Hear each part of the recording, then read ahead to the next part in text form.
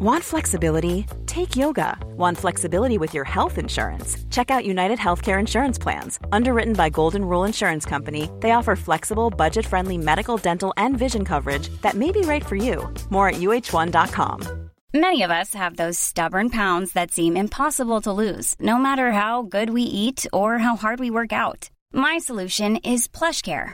PlushCare is a leading telehealth provider with doctors who are there for you day and night to partner with you in your weight loss journey. They can prescribe FDA-approved weight loss medications like Wegovy and Zepbound for those who qualify. Plus, they accept most insurance plans. To get started, visit plushcare.com/weightloss. That's plushcare.com/weightloss. Welcome to a brand new week of Late Lunch on LMFM Radio. Hope you had a nice weekend, and isn't the weather just grand today? I know it's a little on the nippy side, but that Ishka has disappeared for a while. My God, if that rain hadn't stopped, we'd all be going round in boats, never mind electric cars. Welcome to the show. Lots of chat and guests over the next couple of hours. I will tell you that John Loden, the money doctor, is in studio with us today, and he'll bring you his top financial tips for 2023 and more besides, of course, between now and 3:30. 086 1800 658 if you want to get in touch with us by WhatsApp or text. But my first guest today is a familiar voice on Late Lunch. It's her first time with us in 2023, and she is so thought-provoking. And again, her column in the Irish Independent on Saturday, well, I just said we got to talk to her today, and she's with us on the line. Happy New Year, Sarah Carey. Happy New Year, Jerry Kelly. Thank you for joining me again. You know, the funny thing is, you reference Anne-Marie O'Sullivan's brilliant column in your paper last week, and myself and Louise were actually talking about this extensively, and then when I saw you building on it the weekend, I say, God, we got to touch this subject, because basically, just for our listeners, you're talking about posting photos of your children online is not a great idea, and really you break it down, Sarah, into three aspects of this. I look, from your column, I know you have rarely, once was it, posted pics of your children? Yeah, once. About 10 years ago, I did a big feature in the Sunday Independent magazine, and it was all about childbirth and the births of my three children. And for that feature, they came down and they did a photo of me with the three kids. And then that's it. There's nothing else online of them, as far as I know. I'm not on Facebook. I don't put photos up of them on any social media, and all my family know that if someone has taken a picture, they're not to stick it up on Facebook. So it was a line I drew, and I said at the beginning of the article, Jerry, I usually learn my lessons the hard way. I have to make a mistake and get in trouble and mess everything up before I figure out what to do. But in this one, I was clear from the start that I wasn't putting them online. So, and then I use my married name in my work, so people don't know their last name or anything like that. So they're relatively protected, as far as I know, from people trying to look up stuff about my kids because they like or don't necessarily like what I might have to say in my column. You do understand, and it comes across in what you write. Like, people do love, you know, there are people who post everything, you know, I mean, everything under the sun, but they're the same with all they post, and I can never just get that. But people do at times love to post, you know, a child's birthday or an achievement or things like that. And it's very difficult, you know, to say to everybody, don't do it. Yeah, and I really understand, say, Facebook, for example. So the kids aren't on Facebook. The biggest users of Facebook are grandparents. And it's the adult children, and they could be in a different part of the country, they could be in a different part of the world, are able to post up pictures and keep up on family events and parties and celebrations. And I know by me not being on Facebook, I miss loads of stuff that's going on, especially with the outer family, cousins and second cousins. And my mother's on Facebook now. She says, I never post anything, but she looks and she gets to see what everyone is doing. And it's very enriching, you know, for them to be able to keep up on everybody. But I just think the downsides are so risky that people need to think very, very carefully about what they're doing, and that maybe there's another way to share, you know, family events instead. Maybe send by email or on a more limited family WhatsApp group or something like that. But the social media sites. Instagram and Facebook and Twitter are just too public. Now, you break this, as I said, down into three aspects of this. So let's talk about those for a moment. The first being catfishing or identity theft. Yeah, and this was the column that Anne-Marie O'Sullivan wrote when she came across a story on Instagram of an influencer who discovered that photographs of her children were copied and were used by someone establishing a fake identity. So that could be somebody anywhere else in the rest of the world who is trying to pretend to be a certain person. And look, here are photographs of my kids. And anyone can do that. You know, you can go on any account and rob photos. And I don't normally listen to the Two Johnnies podcast. It's not my field, really. But I heard this story that one of the Johnnies, Johnny B, told very, very bravely. He made himself very vulnerable, telling the whole story about how a woman had faked an identity and lured him into a relationship. And one of the tools that she used a friendship group of girls in Hungary. And she would post these under her Instagram and her Facebook to pretend that these were her friends. And it's so it looks really authentic. So your children's identity can be stolen for someone else and for their nefarious purposes. And the more detail that you put up, like about their birthdays, about what schools they go to, about what sports clubs that they're in, like it's actually a scammer's paradise. And think about maybe if you have a teenager and somebody wants to go after them, they can track their whole life. So could you imagine some girl coming up to your son or vice versa, and they're able to pretend, oh, yeah, I was in your school, or, oh, my friend was in your sports club. Like, it makes people really, really vulnerable when you put up all this information about them, given the world that we live in. And you do go on to add to that, which is something that I never considered till I read what you said. In the future, if your children travel or move to other countries, perhaps in an authoritarian country as well, we know what can happen there. We're hearing it in the news regularly. Yeah, and when the internet was first being developed, authoritarian countries it tried to keep it out, and they didn't want sites like Facebook.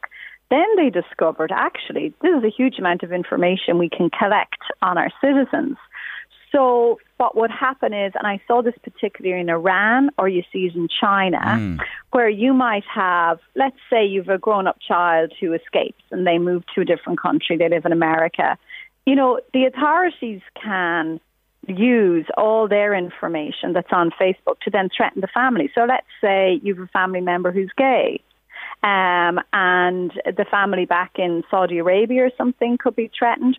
Or if you go travelling in Saudi Arabia or other countries like that where there are very restrictive practices, that information is all there. So you don't know what circumstances that people will grow up and enter into and think that they're safe in a country. And it turns out they're not safe there at all. So, Yeah, another aspect of this to be considered. The second point you focus on is consent. And this is very important and very on the money, may I say, too. Because when they're small and growing up, you do and say for them. But they reach an age, which we all did and will do forevermore, where they are their own individual people and they make their own decisions and their own calls. And then there may be an issue. Yeah, and I have to say that my children are completely contrary. Like, I can't take any photograph of them without them saying to me, now, where are you putting this? Who's this been sent to? Like, they want to know how that photograph is going to be used. And when you have children, say, who are primary school age, or particularly maybe when they're under 7s and under 8s, and they're not educated enough to say, well, what are you doing with this and where is it going? So I think it is interesting that when we talk so much about consent, parents, do they have that consent conversation with their children? Are they saying, do you mind if I put this, up somewhere? And the truth is a small child cannot give their consent. And that information has been plastered all over the world. And then this is the other point I was making, Jerry. Again, my kids, and I'm sure a lot of their peer groups are like this, they're very conscious and web-wise about how images can be used and about privacy settings. So, the way you're always seeing politicians and that getting into trouble over messages that they're sending on WhatsApp that are being copied and leaked to the journalists. My kids would never have allowed that to happen because they're all using Snapchat. And Snapchat is a messaging app where as soon as a message is read, it's automatically deleted. And if anybody tries to take a screenshot of the message, you're notified. So you get a message saying, Sarah screenshotted your message, Jerry. Yeah. So they're really conscious of taking steps to protect themselves against privacy intrusion. But the parents aren't as educated. No. They don't know. No, we are not at the races. And what are their settings on Facebook? Do they understand how to shut it down so that it's only family and only friends? And even if they do that, all it takes is one person to, repost something, and then that's it. It's out there. So I find it's really interesting that the children the teenagers anyway, are really up on privacy and how to protect themselves, but their own parents are exposing them. I think the downside of Snapchat is another aspect of what you say there in the bullying sphere, where somebody, is at somebody, it's gone. There's no record there either, and that's perhaps a downside of it. Yes, there is that. Yeah. Now, I warn my kids all the time because they do have class chats and group chats and that, and I warn them all the time. You might think you're making a joke about somebody, and you don't know that they're at home crying and they're really hurt. Be super, super careful. And if you ever see anybody teasing or making a joke, you intervene.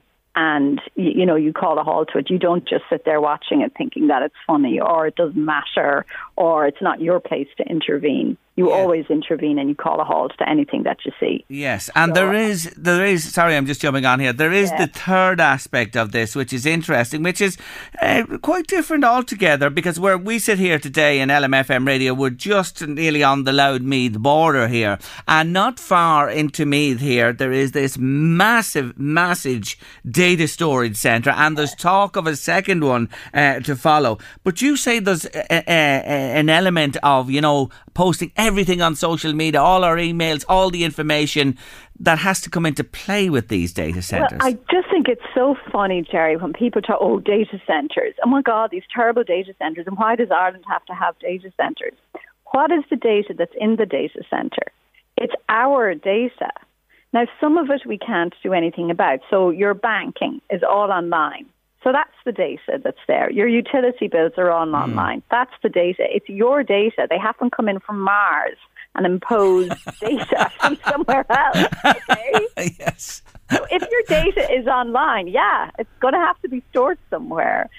So, and I know this big thing about old emails and old photographs. If you go into your Outlook now or your Gmail or whatever server it is used for your email, you could have emails going back 15 years. That's all being stored.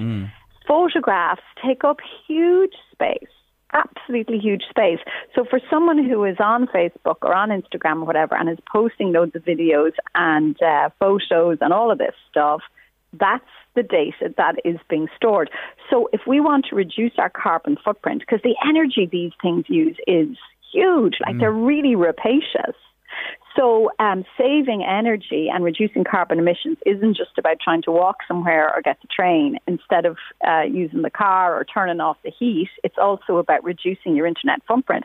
I did this last year. I started going back and deleting old emails. And there's even thousands of junk emails in your inbox. Yes. And that actually is helping to save the planet. So off you go. Start deleting, Jerry. There's your job. I was deleting, believe it or not, I was deleting stuff yesterday that much. You take a load of photographs, 5 snaps of this, that and the other. I was getting rid of all those yesterday. But here's the thing now. I subscribe to this cloud thing with Apple each month. I think it's $2.99 and my stuff is, God knows, as you say, it's in that centre, it's in the cloud or whatever. Can you reverse this? I'm just thinking from all these pictures of your children, can you delete it forever to be sure that it's gone? Yeah, you can. Now, there used to be a dodgy thing about Facebook where if you deactivated your account, they still had some kind of weird ownership thing over the photos. So you weren't sure if they were actually really gone. But I looked into it when I was researching that article, and I'm almost certain now that when you deactivate the account and you delete everything, I think that means it really is gone. So at least it's definitely inaccessible and you can't get it back. So I think you're safe enough when you do that you can go back and fix this. Also, say on Twitter, there's a service called Tweet Delete. And for about €15, it will go back and delete all of your tweets. And then it will also do a recurring service where it can delete your tweets from, say, you pick a time period, like every 2 weeks, every 3 months, something like that. And it will keep deleting for you, which again is something all the politicians and public figures should be using, because the way somebody goes back and finds a tweet from 10 years ago, you can delete all of that.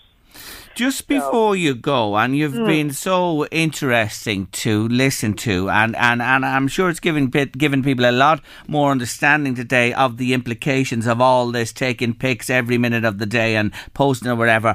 I got to mention Andrew Tate, because I know you have teenagers yourself there, and I can't believe it either. And again, Louise spoke to me about this about a week or more ago, but this guy, I'd never known him before he was arrested, and I can't believe now that I do a bit more research with children or teens of an age, they're infatuated, especially an awful lot of boys with this guy. Yeah, it's really interesting. Now, again, going back to my teens and how copped on they are. So they're all on TikTok, and they're really aware of certain kinds of propaganda. So they were watching all the Russian bot activity with about Ukraine. So they were showing me stuff where the Russian bots were coming in saying, oh, we're denazifying Ukraine and we're saving Ukraine. And they could tell that this was an onslaught of very politicized propaganda designed to get to them. The Andrew Tate one was a more blurry for them. They could see that he was not a very nice person, just wanted a load of attention, and was selling this whole thing about masculinity and making these videos complaining about women. And they understood at one level that he was just doing that for attention and to get advertising and make money. At the same time, they'd be joking about some of the things that he was saying and, ostensibly not taking it seriously. And yes, it is still going in if you're exposed to all of this. So they would tell me occasional things he'd say, and I'd push back against it, and they'd slag me off. Yes, you're just a feminist and that. So it was interesting to see it operate at two levels, and that is why him being arrested has been brilliant, because now they can see, actually, this isn't just internet commercialization, of stuff just to get advertising and boost his ego, that actually real women are being really harmed and authorities are taking action against them. So it was really good that he has been jailed. It'll be very interesting to see how that case plays out. I don't know anything about the Romanian justice system, the robustness of the charges, how the whole thing will play out. I don't know anything about that. But the authorities taking action against him has been an eye-opener. But of course, there's loads more behind him. Yes, of course. He's only one of many, many, many indeed. And of course, the next thing you're going to hear then from folk is, fake news. You know what I mean? That's fake. Everything he's been charged with is fake. That type of. Anyway, we're going to leave it there today, and I'm sure we'll be back to the Tate topic, and you will too, perhaps in the future. We love to talk to you. Thank you so much for your time today. Really appreciate it. Thank you for having me, Jerry. Not always at all. A pleasure. Great. Take care of yourself. Bye-bye. Sarah Carey there. Read her in the Irish Independent. Brilliant woman with wonderful opinions. There are many places across the northeast, aren't there, Louise, that when you look at the spelling, if you were to come in from the outside, or even people within the northeast, look at the place and the spelling has no correlation with the pronunciation. Completely different. And we've identified a number of them in Louth and Meath. So each Monday for the next while, we're going to bring you Monday's misplaced enunciations. Right? So we want to see. Say that. Can you not? No, misplaced enunciations. You have to say it real fast. It's a new word. Susie Dent will be putting it up in Countdown shortly. Misplaced enunciations. It's Monday's misplaced enunciations on Late Lunch. So today, folks, how would you say, I'll spell it for you, Mullary, How would you say? Don't say it, Louise. No, I won't. We're not going to say. It is a place in County Louth. County Louth. How would you Mullary? What is the correct pronunciation of that word, not the mispronunciation? Tongue-tied. Anyway, our Lizzie did a little bit of work for us, and she spoke to some people and just spelt the word for them, like I've done for you, Mullary. And have you got one there till we hear it? Let's have a listen. Mullary? Not quite, but not a million miles away either. Mullary. Can you pronounce it? Send us a voice or by WhatsApp, will you? 086 1800 658. No point in texting or WhatsApping us. A voice WhatsApp message. Can you pronounce that word? Mullary. What way would you pronounce it? What's the correct way to pronounce it? Let's be hearing from you. Too late lunch I'll this never afternoon. Get it. Will you not? No, and it's been told to me loads of times and I still say always it wrong, get it wrong. Yeah.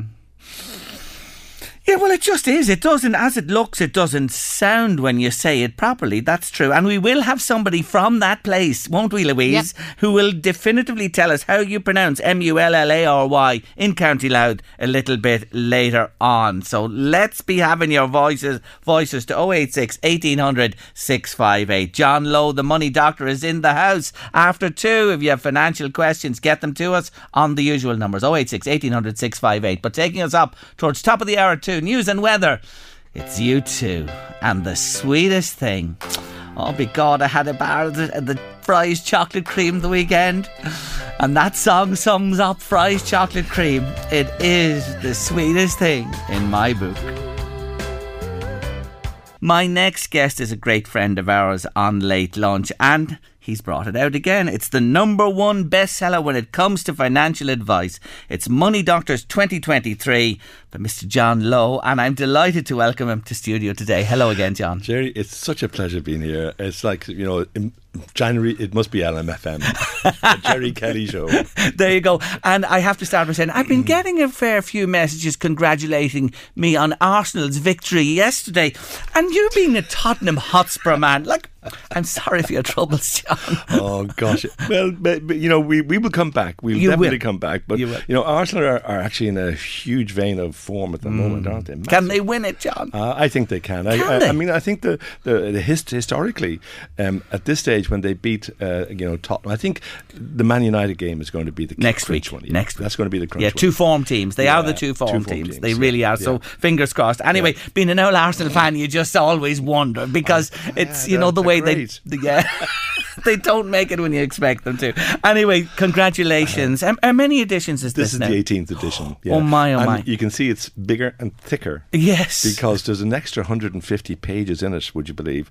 There's a mini book in it. You remember last year I gave the 2022 book to the transition year students? You did, wonderful. Well, this year I've gone one better, and there's a mini book called Teenagers, You and Your Money, and it's 150 pages. And it's got its own index, and it's at the back of that book, incorporated into the book. So if you have kids who are, especially in the teenage years, from 13 to 20, actually, yes, this is absolutely ideal, because this all stemmed from my son, by the way. I told you the story where, like, he's 19, he's in UCD, never failed an exam in his life, and he says, "Dad, what's an overdraft?" And John said, we got to put this right, young man. There's something wrong with this You have met a need, and it's in this book this year, so it's an extra bonus, to be honest with you. Look, we could spend the next hours and hours beyond this show talking about this book, but let's just concentrate on a few areas. First of all, John, there's lots of talk. I'm even reading it today. It's live in the press, because with interest rates rising in Europe and the European Central Bank saying they're going to rise again, if you're on a tracker, should you stick? If you are on other type of mortgages, should you fix at this stage? What's your advice? Well, believe it or not, this happened even before I left for Australia, and even before I left for the European destination in November. Yes. Clients of mine, they were taking their mortgages off trackers and putting them onto fixed rates. Now, the fixed rates have now started to move up, unfortunately, and virtually all of the lenders, but I would still move my tracker mortgage at this stage. I mean, tracker mortgages are now at about maybe 3%, 3.5%. They will go up further. And you can get now fixed rates. I think one of the best 3-year fixed rates now is about 3.35. I would much prefer to have, security of rate at 3.35 rather than subject to the vagaries of the standard variable rate going up, the ECB rate, and it will go up for sure. For sure, it'll go up. So if you have a tracker, John's advice today is to look at the fixed rate, and he's giving you a best rate. And actually, the two things there, by the way, is to go back to your own lender. Don't start shopping around now, but go back to your own lender and see, first of all, are you eligible to actually be able to, move your mortgage, but ask them first of all what fixed rates they have in their own bank, because that'll save you money. Yes. You won't need legal fees. You won't need any other kind of valuations and things like that. Yeah. So if they have a half decent rate, get their best rate, and then you shop around. Then you see, is there better fixed rates elsewhere? And if there are, then you need three things. Number one, you need to be able to afford the mortgage that you originally got. So that means your income has to be at a certain level. Also, your loan to value, they'll do now 90% loan to value since the 1st of January this year. So if you've got 10% at least equity in your home, then you're eligible. And the last thing, credit history. There's a new body, credit agency called the Central Credit Register.ie, and they took over from basic ICB.ie, and you can check for free to see, have you been a good boy, a good girl over the last 5 years, because anything turns up, it'll be in there. Okay, they're important points to bear in mind. Yeah. That's on the big borrowing side, right? And there are other borrowings you can make, of course, for different things. But let's move to savings for a moment, because it seems unfair to me, John, that the ECB rises its rates to borrow money, and yet at the same time, it's not reciprocated for savers. You're absolutely right, and they just don't care about it, because the marginal rates are so small. I mean, the very best regular saver account at the moment in the market is 0.25%. That's Bank of Ireland, their regular saver account, and you have to save for 12 months between €100 and €1,000 a month, and that's the best rate you can get, 0.25%. On that. So they haven't reflected the interest rates on deposits. I think they will. I mean, the very best product out there in terms of deposit is the 10-year National Solidarity Bond from NTMA, the National Treasury Management Agency. A lot of people think it's the An Post bonds, but it's the NTMA. And it's 10 years, you get 10% into your fist. It's guaranteed by the government, and that's why so many millions are going in there. 10% guaranteed by the government into your fist, but it's equivalent, when you work it out on a gross basis, it's equivalent to 1.43% per year. As many a model would say, I wouldn't get out of bed for that. Yes. 1.43 is not great. It's small, and I often say to you, and I think it was nearly at 50% at one stage for your 10 years, how it's changed. Do you see those rates improving? Because you have to say, through An Post, and they are the National Treasury Management Agency, they have an array of products. They have. They've got the savings 1, bonds, 3, 5 years. Yeah. And they're all awful. Will they rise, John? Well, in fact, there was, up to about 2 months ago, there was a cohort of banks who were leading an assault on the NTMA because the rates were too high. Now, of course, with the interest rates haven't gone up, they can't really say anything about it. I mean, for instance, the 3-year National Savings Bonds is a magnificent 0.99%. So that's a third of a percent a year. The 5-year National Savings Certificate is 3% at the end of 5 years. 3%. So I'd say they're not great. These are not great rates. And do you see that continuing for the foreseeable future? For the moment, yes, I do. When I can tell you, from 1991 to 2020, 30 years, right? The average growth in the stock market was 10.72% per annum. Now, you could be unlucky, for instance. Yeah. Coronavirus hit 2020 March, and you would have lost 20-30%. If you sat in your chair, did nothing, 4 months later, that all came back again. Now we're back in the same situation where the Ukraine war last February has had a major effect on the stock market, and stocks are way down again. Now, they haven't bounced back because the war hasn't been resolved. But it will eventually get resolved, like all conflict. So are you saying a stock portfolio of stocks over any period of time is the best option? Is always going to be a better option than, say, property, any asset class. It is the best asset class of them all.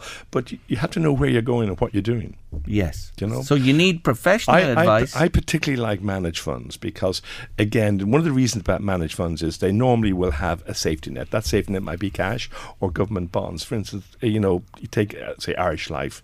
They have a fund called the... forgotten that, of course, what it is.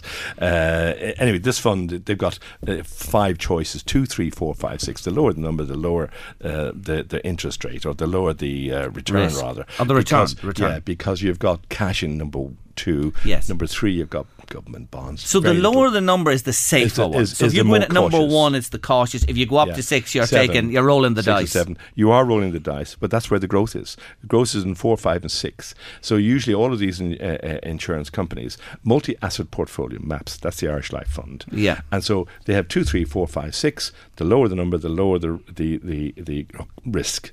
So if you go on number 4 or number 5, now you've got some chance of growth, and you're taking a kind of a cautious, a relatively cautious thing. You're not going for the very highest, riskiest type of fund. Yeah. But the funds over any period of time, if you put $10,000 in 1958 into a company called Berkshire Hathaway, because in '69 this guy called Warren Buffett, who bought his house actually in 1958 for $31,500, and that was in Omaha, Nebraska, right?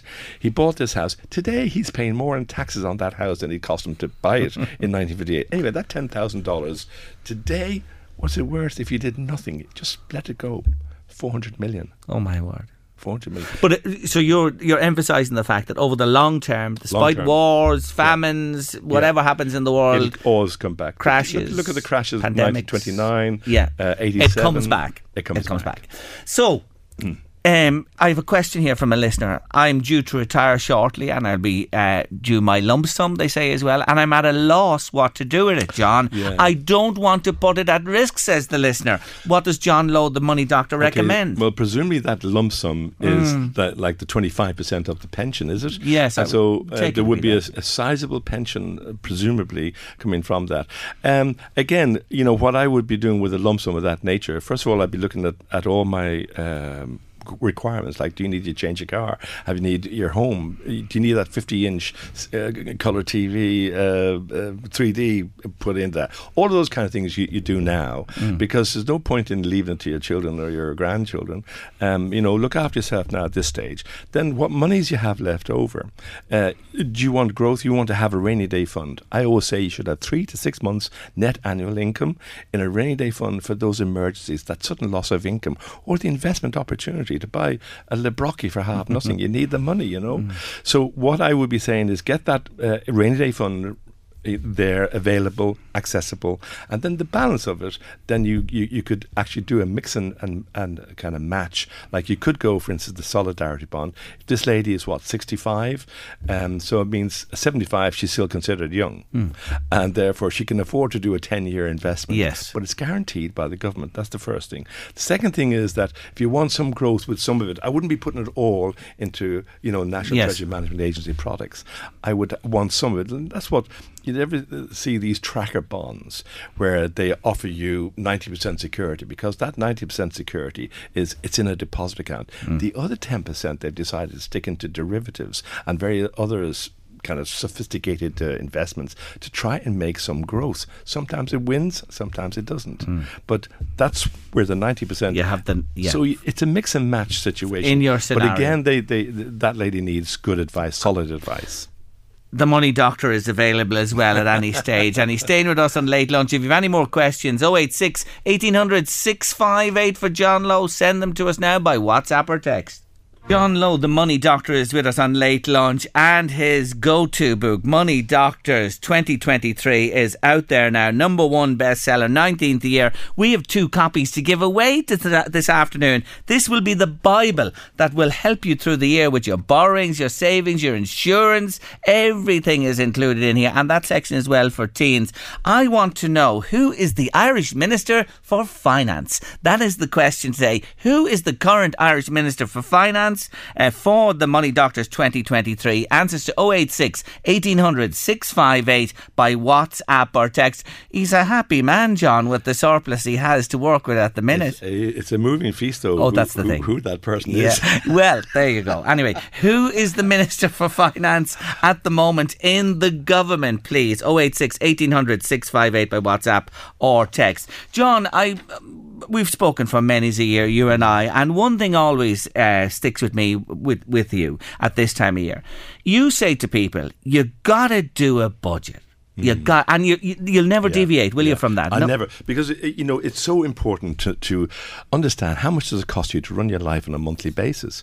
Because once you've established whether you've got a surplus or a deficit, if it's a deficit, you've got three choices: you earn more, cut costs, or prioritise. That's why 300,000 people over the last 5 years stopped paying the health insurance.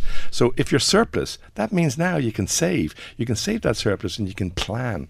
For instance, there are young couples listening to this, I hope, and they'll have maybe a new baby, and that baby is going to grow up to go to third level. That third level, if they put the 140 euros state benefit, a child benefit, away from the time the child is born to the time it stops, and that's the 18th birthday, they'll have accumulated 28,560 euro. You're still 14,000 shy of sending the same child to third level. That's how much it costs, 42,000. So it's all about planning, no matter what you want to do. Even if you're going on holiday this year, it's about planning. How are you going to fund it? So it's really important, therefore, to know, do we have a surplus in our month-to-month living? Because then you can plan. And I mean, I give away actually a budget planner spreadsheet. It's a really nifty thing, all the categories, and it's tots itself up. And again, if they want to write to you, Jerry, I'll be happy to send you on the actual template, the template for the spreadsheet. It's fantastic because it'll set you up. Once you just do it once a year, because your circumstances change every year generally, and you do it once a year, and then you'll know how much you can save. Really, really important, that. Questions are coming in. Hi, my mortgage is finished in 2025. That's 3 years' time. I'm on a variable rate, 3.25%, and it's costing me €700 a month at the moment, and I'm pushed to make the payments. Should I leave it on that variable rate, or what? Well, I think that, again, the best advice there would be to go to your own bank and ask them, have they got a fixed rate option, first of all? And if the fixed rate option is anywhere near the variable rate that lady is paying, or gentleman, I would opt for the fixed rate, because I would want at this point, security of rate. Absolutely, first and foremost, because again, I'd much rather know what my monthly repayments are going to be for the next 3 years. If there's only 3 years left, be much better. This lady wants to know about wills. John, now we could spend forever on wills here, but you made a big play on wills a couple of years ago, didn't you? Yeah. You might tell that lady. I set up, and what was her question, by the way, on the wills? She wants to know, when somebody passes, where do you go, or what do you do regarding a will? Okay, well, the first thing is you do need the will. The will is the only thing. You might realise that when you draft a will with a solicitor, they'll normally say to you, would you like me to hold the will in safekeeping, and I'll give you a copy? Oh, yes, please, that'd be really nice, thank you. Well, the more kind of truthful response would be, well, actually, you need the original will when you're doing probate. So if I have the original will here and you're dead, it means that your executor or your executrix has to come to me, the solicitor, to get the original will. Now, if that's in 40 years' time, that solicitor might say, look, I've had this for 40 years. You want the will now, you got to pay me a fee. Or they may be so bereaved that they say, you take care of that because, I can't do the probate. The probate is the simplest thing in the world to do. Honestly, it's so simple, because when you look at the web link that the probate office in Dublin give you to get the application form that anybody could fill out, that web link is courts.ie/applying-probate-without-solicitor. So the whole thing is that 70%, and this is not against, by the way, solicitors. There are people like Michael O'Leary and all these big shots who have Michael Smurford, for instance. They'll have huge amount. They need a battery of accountants and solicitors. But for the 70% of this country don't have a will, and the problem here is that they're so struck by the gobbledygook and all the various things. So what I did was I did a DIY will where you never need, if you have a house, maybe 2 houses, you've got a set of golf clubs that you want to give to a son or a nephew, or and you've got a few accounts, bank accounts, then the simplest thing to do is set up this. Look at that DIY will option. It's only €50 and you never need to see a solicitor ever again.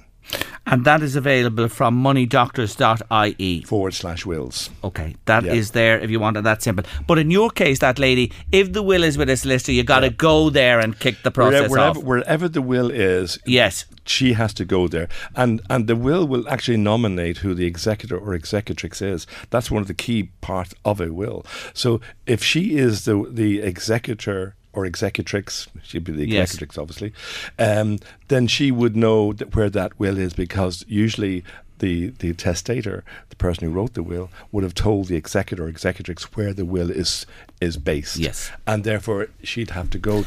Did you say that 70% of people don't have wills? Don't have a will in Ireland. 70%. And they're too frightened, really, to bother with it, you know. That's an horrendous number. It's absolutely incredible. And it's just causing bedlam down the road for... It will. It will definitely. And basically, if you die intestate, which is without a will, you have to go to the High Court to get letters of administration. Now, you can still half do it yourself, but 99% of people now go to a solicitor at that stage. So they have you whatever way you... So it's a very simple operation. I did my own mother's. And I saved thousands, of euro. Yeah, so because that's where the money moneydoctors.ie /wills will get you the information there.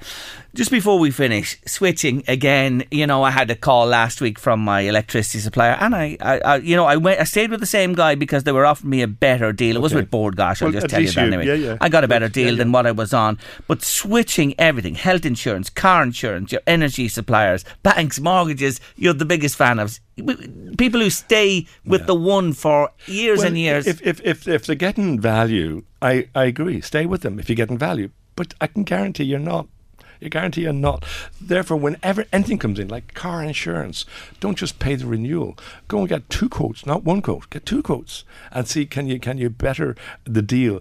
And then if they go back, what I don't like, to be honest, is where you go back with a quote saying I got XYZ to give me a quote and they have beaten you by 30%. Oh, we'll match that. Oh, I don't like that. I don't like that. I wouldn't go with them. I said you should have done that in the first place. You'd go with the alternative that I've given you that.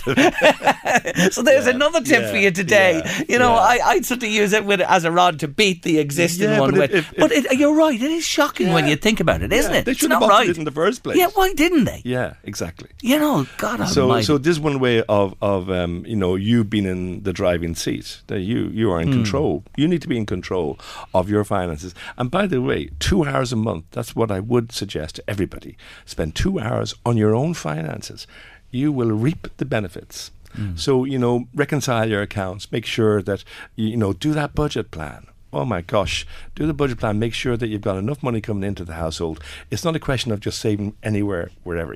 Turn down your thermostat by 1 degree, you'll save 10% of your annual bill. Put full kettles or only half kettles of water if there's only a couple of cups of tea, or fill the washing machine with full loads, and dishwasher the same. All the sensible things that you need to do to try and save money. It's not just being mean, frugal or miserable. It's actually getting value.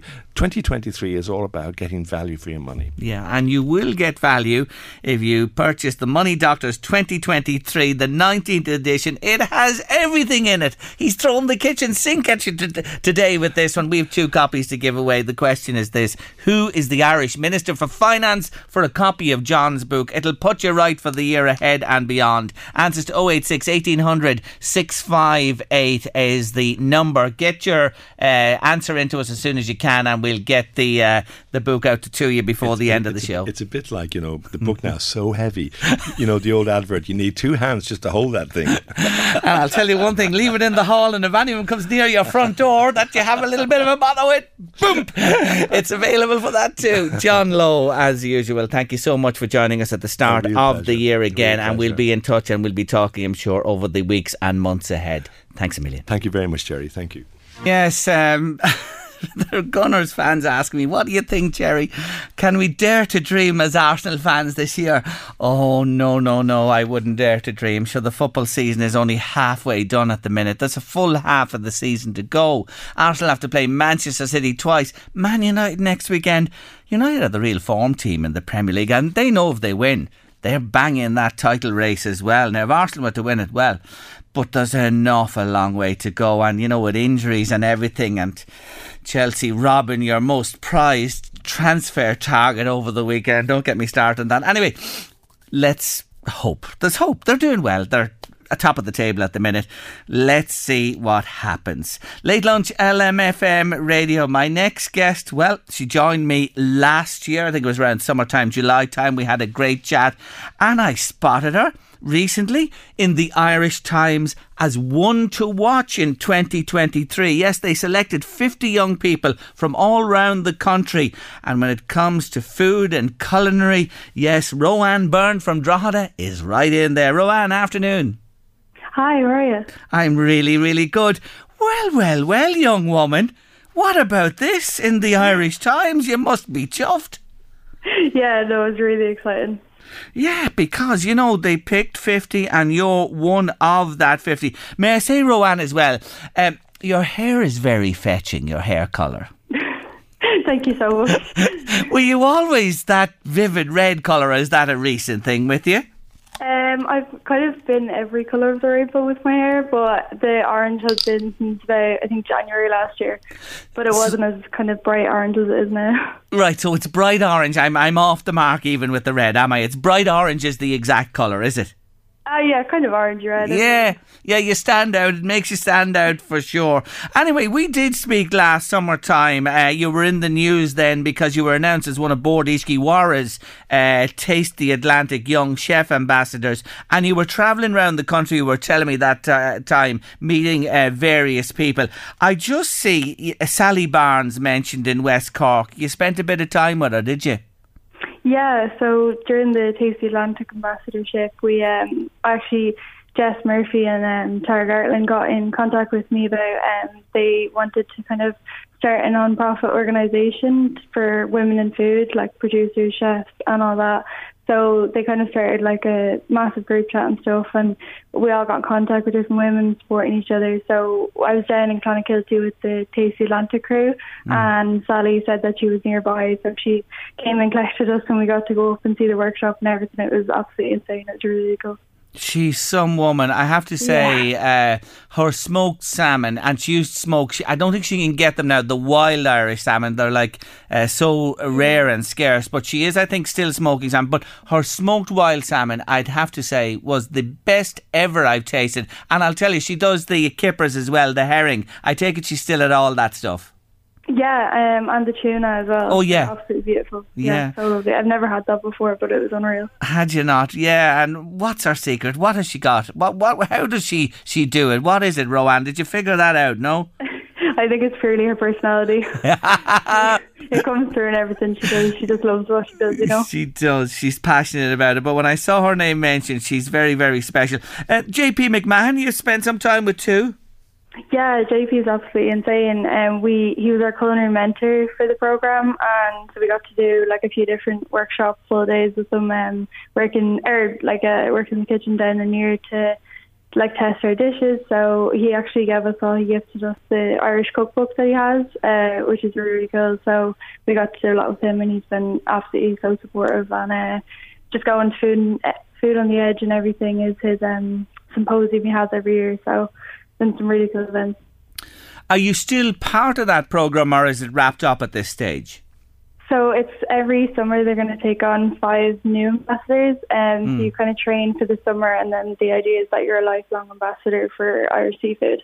So the kind of training programme and like the height of it is during the 3 months that you're picked, and then after that you kind of keep the knowledge and sustainability and all practices up. I was thinking music when I was thinking about you. Now, you might think I'm mad here, what I'm going to say, but when you mentioned the 3 Degrees, you're one of these exclusive people who's a member of the 3 Degrees, but it's a culinary 3 Degrees. You're on your 3rd one. Yeah, I'm doing a master's in gastronomy and food studies at the minute. Good stuff. And where are you doing that? TUD, is it? TUD is where I did my other 2 degrees, yeah. And what have you under your belt already? Tell us about the other 2.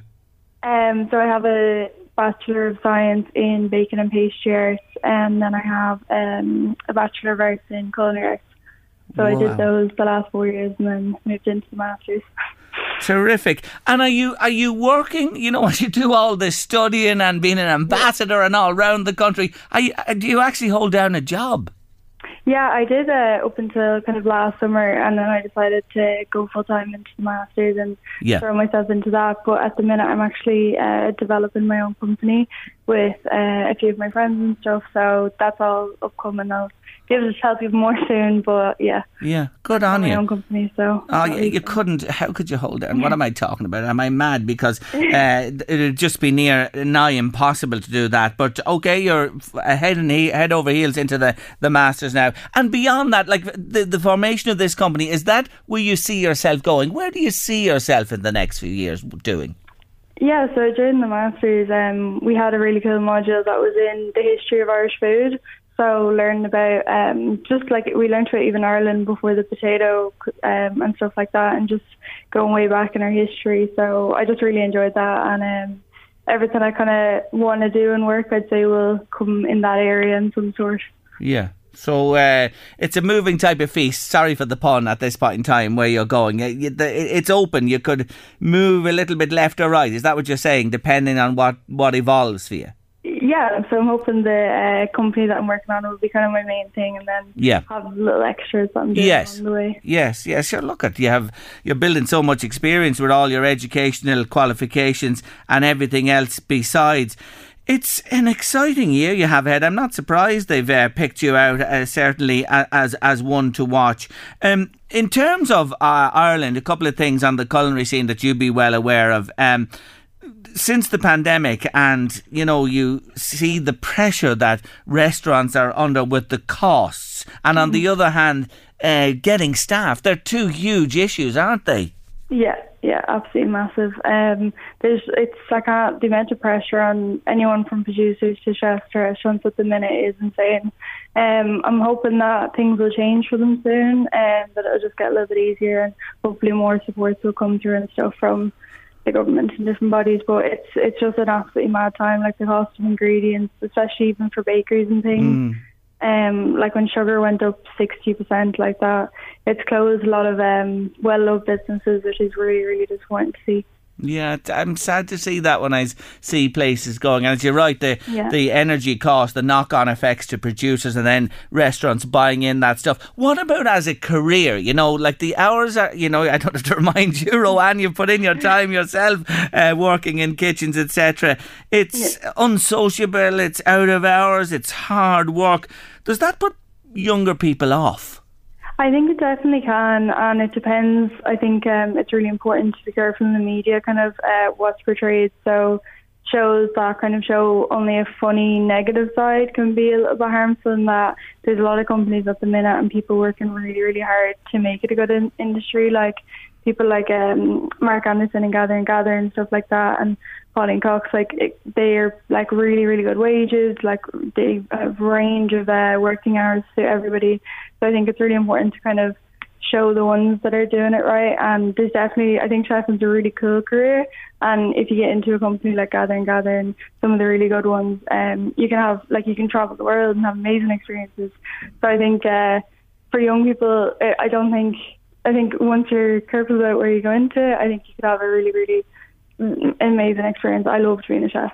So there you go. I hope it doesn't put people off it too much. Yeah, no, and I hear what you're saying. Those programs are entertainment, really, and you know how hot it can become in the kitchen, and it's not an easy environment to survive in. I see Richard Corrigan has got a little bit of publicity for his new venture in Dublin over the weekend. He mightn't be too happy about.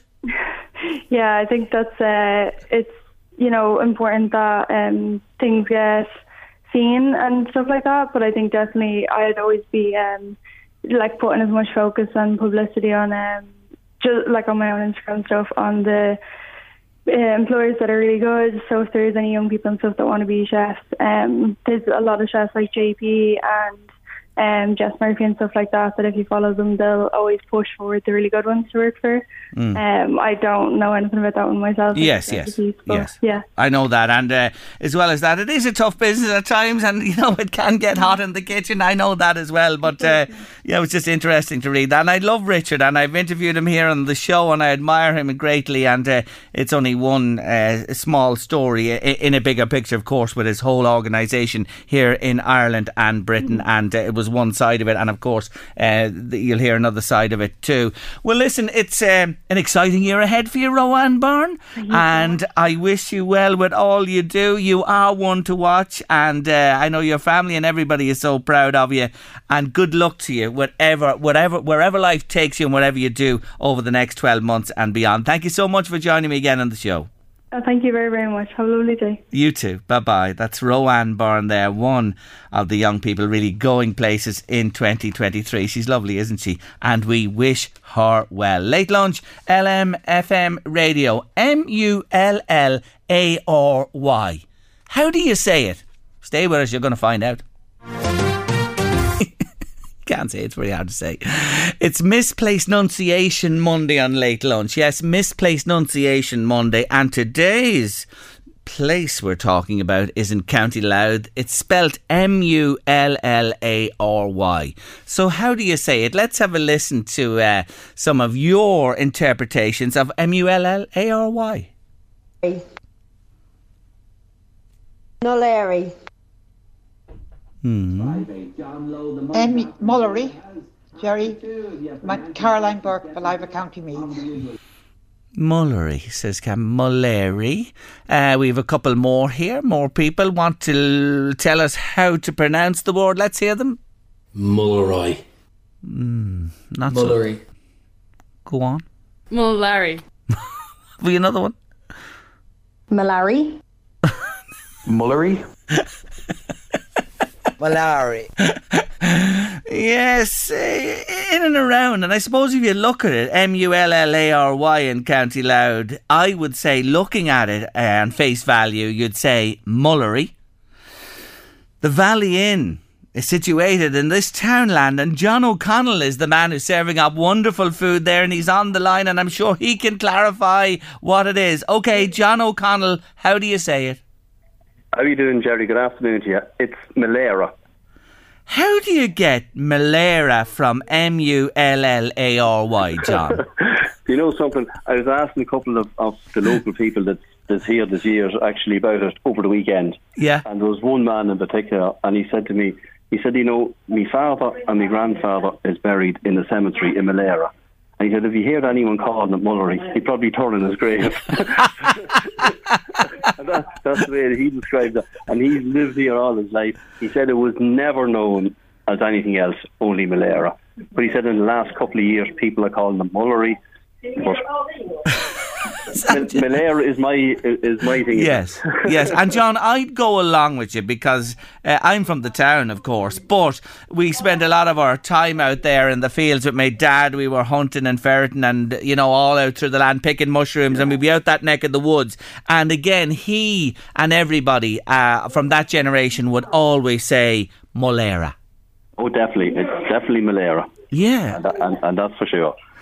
And John, when you advertise or people talk to you about the place there or whatever, you use the correct pronunciation, the Valley Inn Malera. Valley Inn Malera, to Leo County Louth. And all your ads say the same as well. I know that as well. So you use the right pronunciation. But it's not hard to understand why people would just, as I say, look at it here on the page and say Mullary, John. Yeah, it's probably with the way it's spelled. Yes. It's just probably the pronunciation. Different people over the years, it's just kind of seemed to change, Yeah, but yeah. For me, it's Malera, and there's no doubt about that. It's Malera for sure, on the Valley Inn, right at the heart of it there, on the old Dundalk Drogheda Road, of course, there between Monaster Boyce and Dunleer. Anyway, John, long may it be Malera, and long may you be there looking after so many people in the Valley Inn. Thank you for clarifying, John. No bother, Jerry. And just before you go, can I ask you something? I'm just here at the minute with my dad. He's 95 years of age today. Yeah. Would you wish him a happy birthday? What's his name? Christy. Christy O'Connell. But he's just always known as Christy Connolly. He never bothered using the O at all. Oh, I see. He's 95 today, and he's sitting here, not a bother on him. Well, look we are delighted to have Christy mentioned on Late Lunch this afternoon, and may I wish Christy Connell the happiest of 95th birthday, and we'll dig out a song from now in a moment, so we will play it from John. No bother, Jerry, thanks a million, appreciate it, thank you, bye-bye. Great Bye. stuff, thanks a million. John O'Connell there from the Valley Inn. Louise, would we have Glenn Campbell there, if you look at your other computer, if you would, for me there, and we'll dedicated to Christy and somebody else as well this afternoon, because I want to say a big hello to Olive Clutterbuck, my neighbour from the North Road in Drogheda. I met Olive with her son Paul downtown the weekend, and I hadn't seen her for ages and ages, and I told her on Late Lunch on Monday I'd say hello to her. She's a big LMFM listener and listens to Late Lunch every day, and she's one of the original residents on the North Road now at this stage in Drogheda that remains there. And of course I have to mention Ollie Whelan, or Ollie Devlin too, another stalwart of the North Road, and I want to say hello to both of them this afternoon, and great to see Olive and hear that they're hale and hearty as well, and I wish them all the very best. Wonderful people from my childhood. Well, there you are. Christy Connell is 95 as well today, so for all of you I'll dedicate this Glenn Campbell number. Enjoy.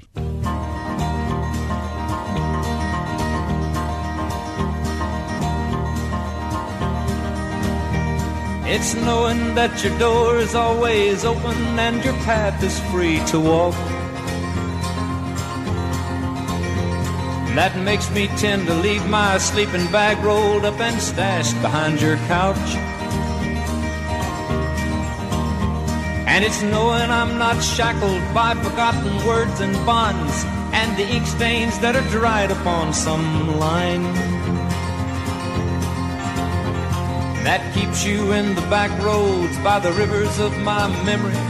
It keeps you ever gentle on my mind. Now, John Lowe, the money doctor, with us earlier on the show. Love John, he's just fantastic. An independent financial advisor, which is someone you should always talk to.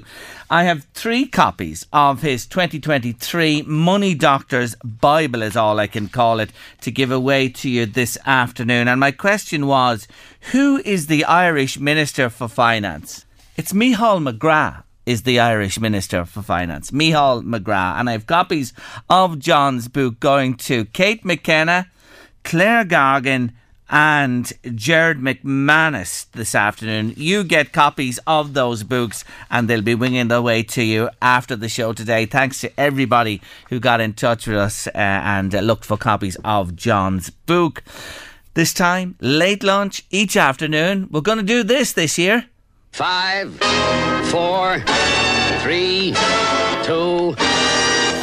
Counting down the top 5 songs from this week of yesteryear. And today it's January 1982, and the number 5 in our top 5 countdown today comes to us from the Human League, and it's a very famous song.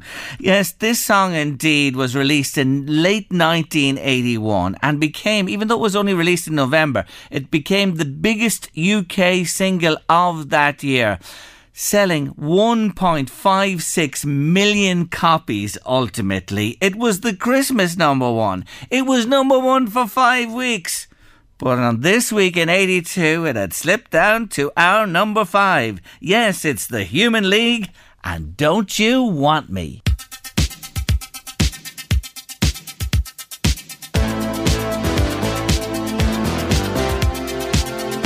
Don't you want me, baby? Human League, Don't You Want Me? Number 5 in our top 5 countdown from this week in the year of our Lord 1982, and we'll bring you your 4, 3, 2, 1 over the coming days until Friday around about this time on Late Lunch. Dermot Kennedy, Something to Someone on your Late Lunch this Monday afternoon. I came across something really interesting at the weekend from Boston in the United States, where scientists have in mice discovered and gained the knowledge and the ability to reverse aging. It's a remarkable thing. You should check out the story. They've been experimenting with mice for some time, and they can actually regress an older mice's age, because they've found that within the DNA of the mice is the code, the aging code, and it can be reprogrammed backwards. Louise, if you were a mouse and they could reprogram you backwards, I know you don't like mice, what age would I don't think anybody could reprogram me. Well, it's you that said it. What age, if you could, I was just thinking about this, they're working on this at the moment, and there's of course more research, a lot more to be done, but could you see this being something in the future, that when you reach an age they turn back the clock and regress you to your teens or your 20s? Would you like to go back again? Your memory would be all erased, would it? I don't or think would you so. just regress well, you see, in terms of youthful looking? Yeah, well, you'd look the same, but I think your whole body would go backwards of that. I am not sure about this at all. Would it be a good thing to be able to regress people back in age, do you think? To could move. You see, I don't know if you could go back maybe to a year that you loved and whatever, but if you're regressing back to basically living your life again and not making the mistakes, no. You see, now you're talking. But would you remember? Like, are they going to regress you that you will remember being 30 when you're like 17 and all in between? Or are you just going to make the same mistakes all over again? Funny, Sarah Carey mentioned this at the start. Do you remember her saying that if she's ahead of the posse with posting the photos on social media, but she's had to make so many mistakes, like all of us. We make mistakes teach you and you learn through your life. I don't actually know about that, but at the end of it anyway, they're very, very, very positive about the breakthrough, because it's within the DNA. But you're changing, if you go back and you don't remember anything and you're living your life again, I don't know, would you live your same life, or like would you change the course of your future by, ending up with a different wife or husband, or then you'd end up with different kids, and then you've wiped out their future. It's a huge question, isn't it? It's a huge question. But if it could be used to deal with disease like Alzheimer's, things like that, wouldn't it be fantastic if there was an application there? Or imagine looking 25 for the rest of your life. Yeah, I don't think they can change the body of the mouse. Can they not? Then there's no point. So you could be a 60-year-old with the mind of a 16-year-old. Imagine, well, there's a lot of 60-year-olds with 16-year-old minds. That's anyway. True. That is very true. So it is. Anyway, at the end of what age is your mind? Very youthful, very young. You know that yourself. Always on what age would you go back to? If you could, even for one day. So, I mean, you're not going to change really much future in one day, but even if you could relive a one day. I think I'd go back to my 20s, yeah. Would you? Sometime mid-20s, yeah, I would. Yeah, I would. Early, mid-20s, sort of around that time. Yeah, I think I'd go back to then. Just what for trouble a day. did you cause back then? Not a lot. I was a very, very sensible boy. And I'd go mad. Yeah. I'd go back to my 20s where I'd go nuts altogether. Anyway, at the end of the story, the chief researcher and scientist said his hot tips are, in your life today, focus on plants for food, eat less often, get sufficient sleep, lose your breath for 10 minutes 3 times a week by exercising vigorously to maintain your muscle mass. Don't sweat the small stuff, and have a really good social group. So even for all his research, he's returning to those, Yeah, tried and tested. Yes, things. That can and help. Have a good moisturiser. Of course. Honey and porridge oats. Are you still using it, really? I'm still eating it. I'm still eating it. Never mind. So you're going to be youthful from the inside out. Yeah. I think that's the great thing about that face Your mask I gut tried is on being Friday. moisturised. Yes, you can help the visage and then eat it afterwards. Nothing goes to waste. It's the supreme eco face mask, the honey and the porridge oats. Anyway, watch this space. It is a serious piece of research besides that's ongoing at the moment, and a real big breakthrough, they say. We hadn't Carrick McCross Child Library for you today, but we hope to have them for you in the future. We promise you that. Anyway, coming up on Late Lunch tomorrow afternoon. Love Island's on tonight. Love Island starts tonight. It's in Australia, is it? I think I'll leave this run to yourself, so I will. But I mightn't just make it for this evening. You mightn't make it either. I might make it. Yeah, but carry on from tomorrow. Yeah, tomorrow afternoon on Late Lunch. I'll have to listen to him again anyway to improve the accent. Karen Daly is here. She knows all about looking after yourself. Sinead Kelly with veterinary advice. Kieran McDonough is a young man going places with his new guitar. And we have your 2 on Tuesday and more besides. Eddie Caffrey's coming next year on LMFM Radio with The Drive. Stay with us. We'll be back tomorrow with your Tuesday show from 1:30. See you then. Hey, it's Danny Pellegrino from Everything Iconic. Ready to upgrade your style game without blowing your budget? Check out Quince. They've got all the good stuff, shirts and polos, activewear, and fine leather goods, all at 50 to 80% less than other high-end brands. And the best part? They're all about safe, ethical, and responsible manufacturing. Get that luxury vibe without the luxury price tag. Hit up quince.com/upgrade for free shipping and 365-day returns on your next order. That's quince.com/upgrade. When you make decisions for your company, you look for the no-brainers. And if you have a lot of mailing to do, Stamps.com is the ultimate no-brainer. It streamlines your processes to make your business more efficient, which makes you less busy. Mail checks, invoices, legal documents, and everything you need to keep your business running with Stamps.com.